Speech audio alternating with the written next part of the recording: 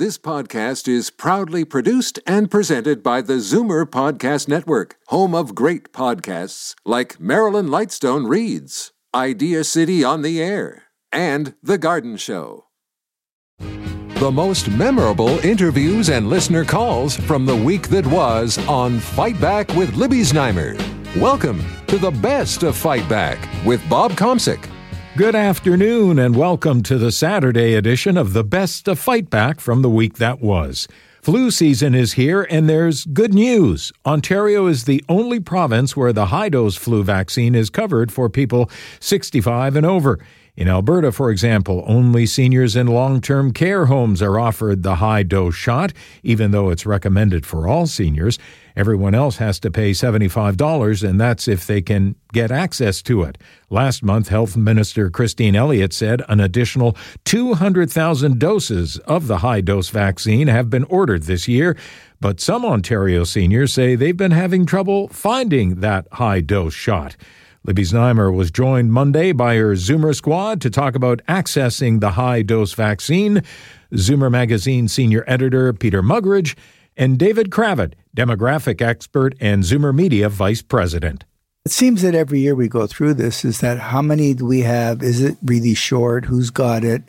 The pharmacists are very eloquent saying we ought to be able to give a high-dose flu shot in the pharmacy, the same as a regular flu shot, because it is a public health issue. The more people you can vaccinate against the flu, the better it is for the whole community, because people aren't running around, getting sick and getting others sick. And the idea of having pharmacists do it is an access issue. It's if you have to go to the doctor, it is frankly a bit of a pain.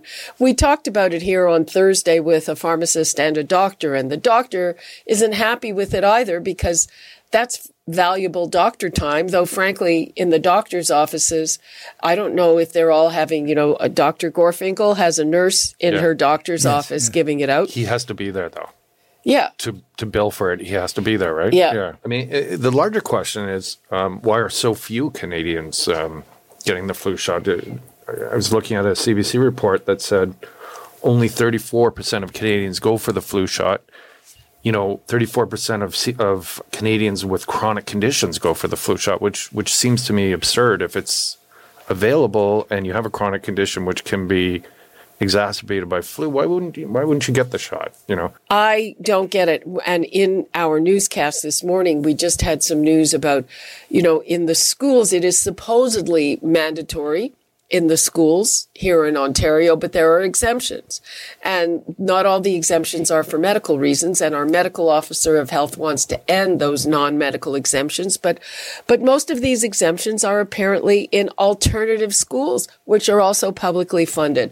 So these alternative schools, I don't know, maybe they're full of those anti-vaxxers, but why should we be paying the bill for people who endanger public health is the question. Endangering our health, yeah. Well, there's a big misconception, education gap between, I've heard of the flu vaccine, I've heard of the flu shot. Too many adults or seniors think of vaccines as something that happened when they're children. You're born, you got that your little course of vaccines when you were a kid, and then you don't need to go near it again. But in fact, you do. There are certain vaccines that have been developed since Zoomers were little kids that we need. So I think it really speaks to a larger issue of being better informed about what's out there. Mm-hmm. So that you can know what you need, because it is a risk to your health and to the public health. I read one report that said a quarter of older adults are scared of needles. Well, okay, from when they were little kids. Exactly. Yeah. They have those memories of those long, syringes and everything, and lingering memories. Do you think that's a problem? Or? The other thing, too, is 1 year the flu shot was ineffective. And do you think people have that sort of, in their heads, like, and it so didn't what? work What happened? I got the flu that year. Yeah, so did I. Yeah. So what? Like, what did you lose by getting a flu shot? Mm-hmm. Well, I think, though, that Peter makes a good point, because if it's considered, we're talking about public perceptions here, and perception is reality. Whether we think of ourselves as better informed or not. there is this kind of annual cycle. Is it a bad flu this year? Yes, it is. No, it isn't. What happened in Australia? Because they're a season ahead of us. Mild. It was mild in Australia. Mild. Okay. Oh, I thought it was bad. There you go. I thought it was bad. And then, did the industry develop the right strain? Yes, they did. No, they didn't. Well, do they have enough? Yes, they do. No, they don't. There was apparently a little bit of a delay in delivery of the regular flu shots because it took them a while. Right. So there is this kind of floating target that says this year the flu itself might not be bad, the vaccine itself might be effective or not. I think that there is that. If you see it as a kind of a variable, like a kind of a trend thing, am I going to be on trend or off trend this year? Do I really need it? I think that accounts for it. But I must say, I think a 71% hit rate among seniors is pretty good. That's high. Yeah. That's pretty high. Yeah. Peter, what would you like to leave us with? Get out and get the flu shot, I guess, and keep families safe, keep older people safe. You visit in nursing homes or hospitals. If you're protected, they're protected. When you come into flu season, when we come into the winter, everybody should check in with their doctor to find out the story. It's up to us to get the information, but the doctor or the pharmacist have that information, and we should go get it. David Kravitz, demographic expert and Zoomer Media Vice President, and Zoomer Magazine Senior Editor, Peter Muggeridge. You're listening to the best of Fight Back. I'm Bob Komsic for Jane Brown. How did last weekend's time change affect you? There's evidence that even though it's just an hour difference, it affects our bodies like jet lag. After a time change, there are also more collisions on our roads and more heart attacks and strokes, which is why a lot of people want to eliminate the practice of changing the clocks. BC's provincial politicians have already made a move to make daylight saving time permanent, while some experts say it should really be standard time that should be permanent.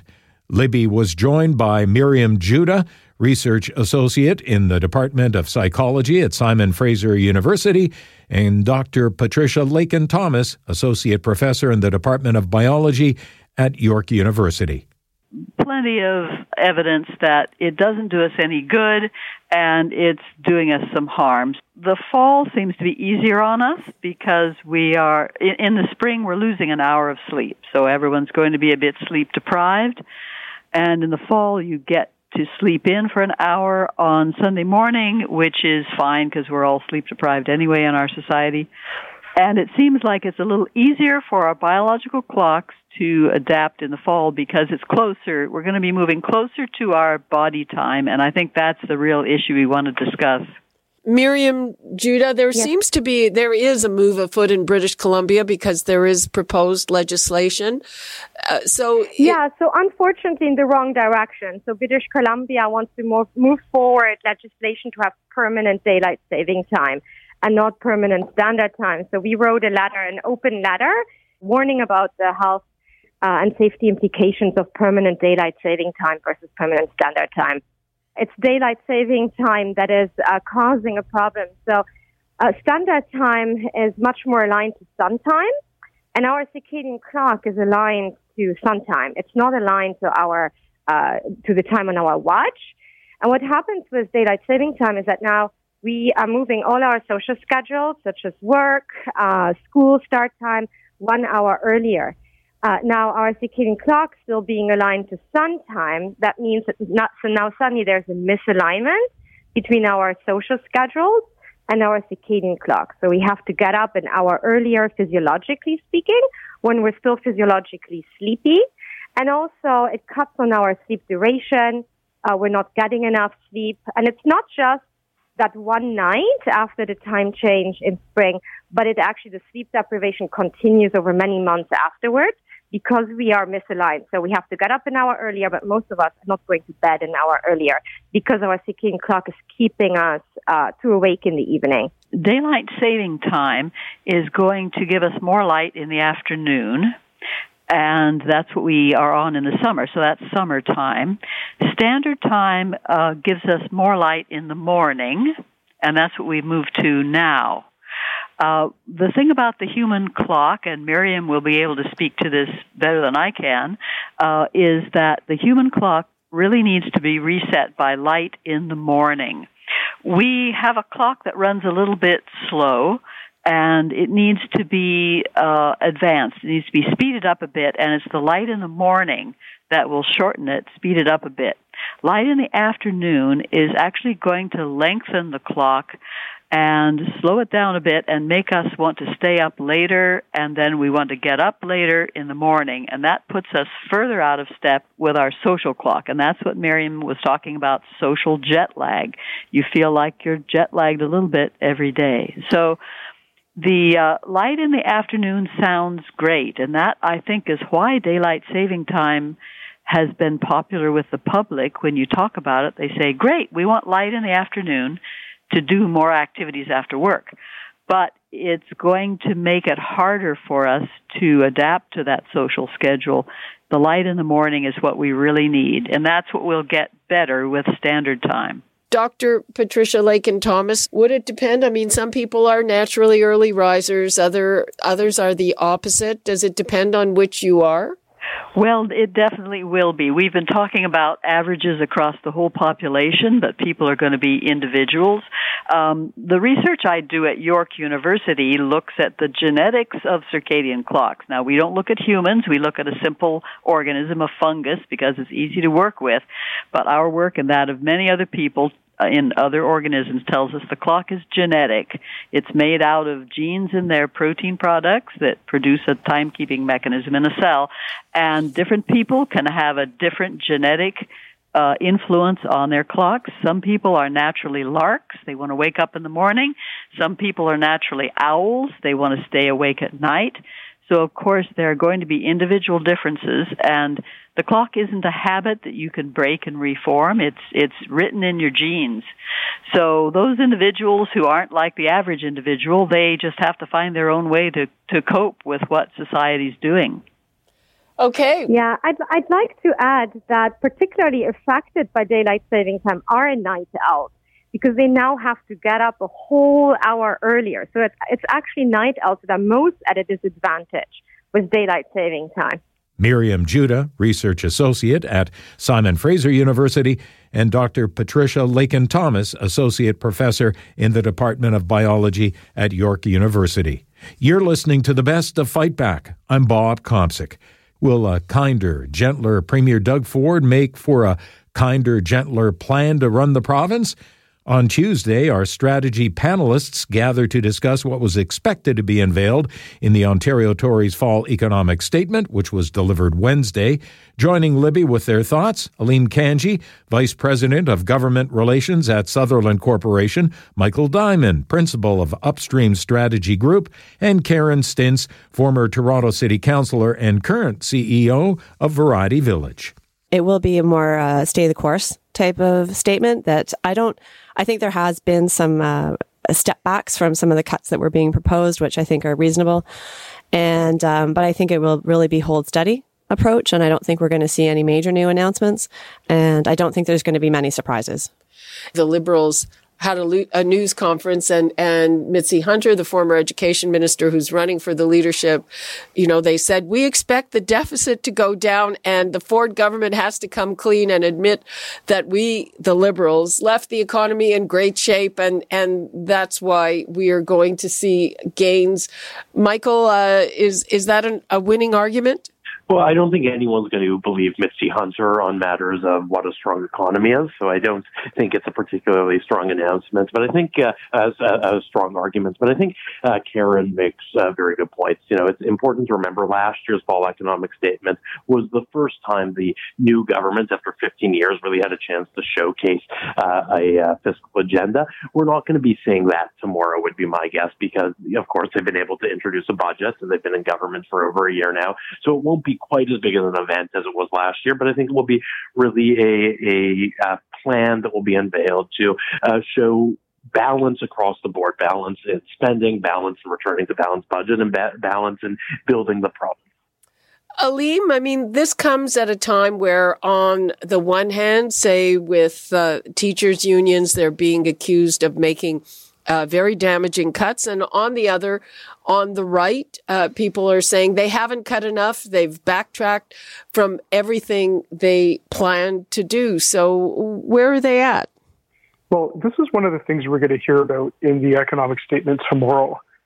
we know that the numbers are going to be a lot more favorable than they expected, and that is attributable to larger than expected revenues. Let's face it, the economy and businesses, when you want to compare us to Alberta, even some of the Atlantic provinces, Ontario continues to fire on all cylinders. And I think this is not what the government expected. I mean, we're talking about, getting back to balance from what was originally a $15 billion deficit, and that's with a B, of course, to now 7.4. So revenues have actually increased. And so there may be less belt tightening because we're dealing really with a smaller deficit than was originally expected. One of the things that the government has come under fire for the last week or so we've had announcements on the one hand from long-term care about allocations for beds, and this after the Financial Accountability Officer came out with a pretty stunning report saying, even if the Ford government follows through on all their promises, these wait lists for long-term care are going to grow. And in the meantime, Andrea Horwath is up in the legislature every day saying, and this number is pretty eye-opening, she's saying in their first year, they only created 21 new long-term care beds. The government, Christine Elliott and Minister Fullerton are saying, well, it's complicated. It takes time. We're working on it. We've made these allocations. So how important is that, Karen? And how much, who is believable in this? Well, I think actually both sides are believable. And I it's not that I want to avoid taking an opinion on it, but, 15 years ago, I worked for the Ministry of Health and the Ministry of Long-Term Care on a project to build 20,000 new long-term care beds, because that was seen as the way of easing the backlog in the emergency rooms. So fast forward 15 years, the province has added more than 20,000 long-term care beds, and we still have the problems in the emergency rooms.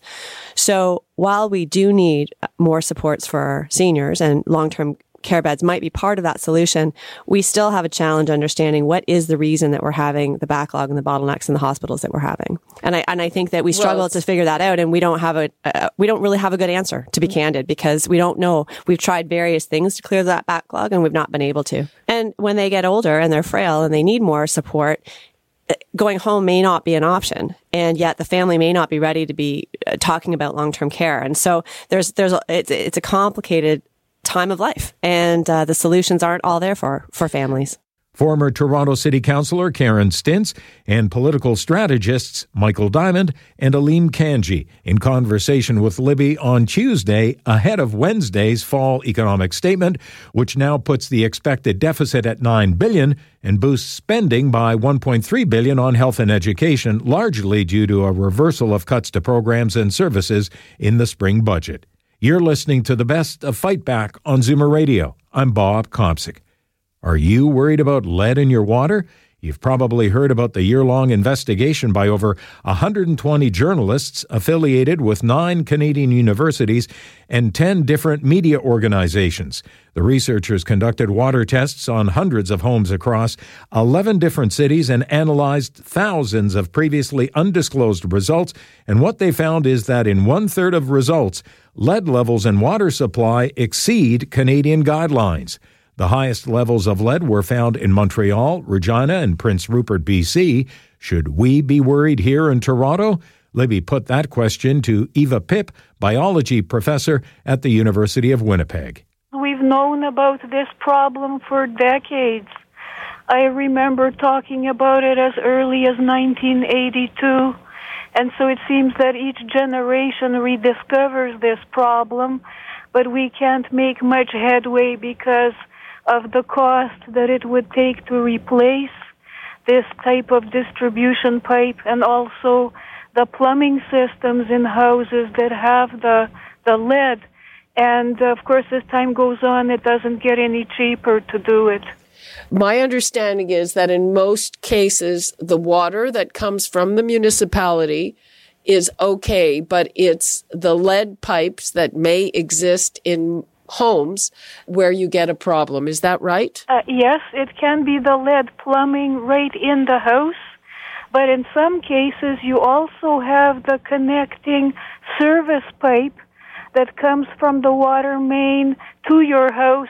That can be lead as well. And the only way to know for sure whether you have a lead problem or not is to get your water tested. How do you tell if your pipes are lead? If you look at your plumbing, you can tell the difference between, say, copper or plastic pipe. The lead pipe will be a kind of a black or sometimes oxidized gray color, and it will be in older houses. Do you believe the reassurances that we've heard from the mayor, from the head of the water here, who says you don't really have to worry in Toronto? And Eva Pipp, should we believe that? Well, it depends, of course, on how much lead you have in total that your water is standing in. It depends on a lot of other factors. For example, the flow rate. How much water do you use? Because the longer it stands in contact with the lead pipe, the more leaching can occur. And you also have things like temperature and the pH. But what most municipalities add at the treatment plant is a chemical called orthophosphate or phosphoric acid. And what it does is it coats the insides of pipes, and therefore it reduces the amount of leaching that you have. But again, you can't really know what your specific situation is unless you get tested. Are the tests completely reliable? They're offered by the city? This is a whole other minefield, because the standard way that samples are collected for testing is first you open the faucet, you flush the water, you let it run for 5 minutes, then you take the sample, and then you submit that for testing. And this does not reflect reality, because how many consumers will stand at the faucet or at the kitchen sink for 5 minutes for the water to run before they fill their coffee pot or take a drink? The testing, in my opinion, doesn't really correspond to what you are actually being exposed to. Because if you take the water as soon as it comes out of the pipe, it will likely have more lead in it, right? Absolutely. And the worst will be what is called first draw water, which is in the morning when it has been standing all night in the pipe. Or if you've been away, say, for a weekend, and then you come back, and that's even worse. So that first draw water will always have the greatest concentration. Something else that you should not do is you should never drink from your hot water tap, because some people like to have a shortcut in the morning. They get up and they think, well, I'll just put the hot water in the coffee pot and that'll, speed things up. You should never do that, because the higher temperature vastly increases the rate of leaching of lead into the water. Plus, you may also have metals in your hot water tank that exacerbate the problem. Eva Pipp, biology professor at the University of Winnipeg. This is Zoomer Radio's Best of Fight Back. I'm Bob Komsic. Fight Back with Libby Znaimer brings you comprehensive coverage of the news stories that interest you and your reaction to them on the phones. And now, Fight Back's Knockout Call of the Week. There were a lot of great calls this week, but the winner of the Fight Back Knockout Call of the Week comes from Diane in Toronto, who called to say she's decided she'll always get the flu shot on an annual basis. I'm 70 years old, and I hesitated for a lot of years, decades even, to getting the flu shot, because I had 2 bad reactions to it. And I remember phoning your show a few years ago, and I forget whether it was you or Jane that very gently suggested it'd be a good thing to talk to my doctor about it. I had one last year without any reaction whatsoever. So I'm going to see my doctor this Wednesday, and I'm going to go for this flu shot again. You know, I just built up this fear in my mind that it wouldn't be a good thing. And I had no problem with it, and I'm all ready to go again. That does it for today's Best to Fight Back on Zoomer Radio. If you'd like to qualify for the Fight Back Knockout Call of the Week, phone us between noon and 1 weekdays at 416-360-0740 on Zoomer Radio. AM 740, also 96.7 FM downtown. Or if you have a comment, email us at fightback@zoomer.ca and follow us on Twitter at FightbackLibby. I'm Bob Komsic for Jane Brown. Join me again at the same time tomorrow when we'll round up the rest of the best of Fight Back. The Best of Fight Back is produced by Jane Brown, Justin Eacock, and Zeev Hadi, with technical production by Kelly Robotham. Executive producer, Moses Znaimer. You're listening to an exclusive podcast of Fight Back on Zoomer Radio. Heard weekdays from noon to 1. You're listening to an exclusive podcast of Fight Back on Zoomer Radio. Heard weekdays from noon to 1. This podcast is proudly produced and presented by the Zoomer Podcast Network, home of great podcasts like Marilyn Lightstone Reads, Idea City on the Air, and The Garden Show.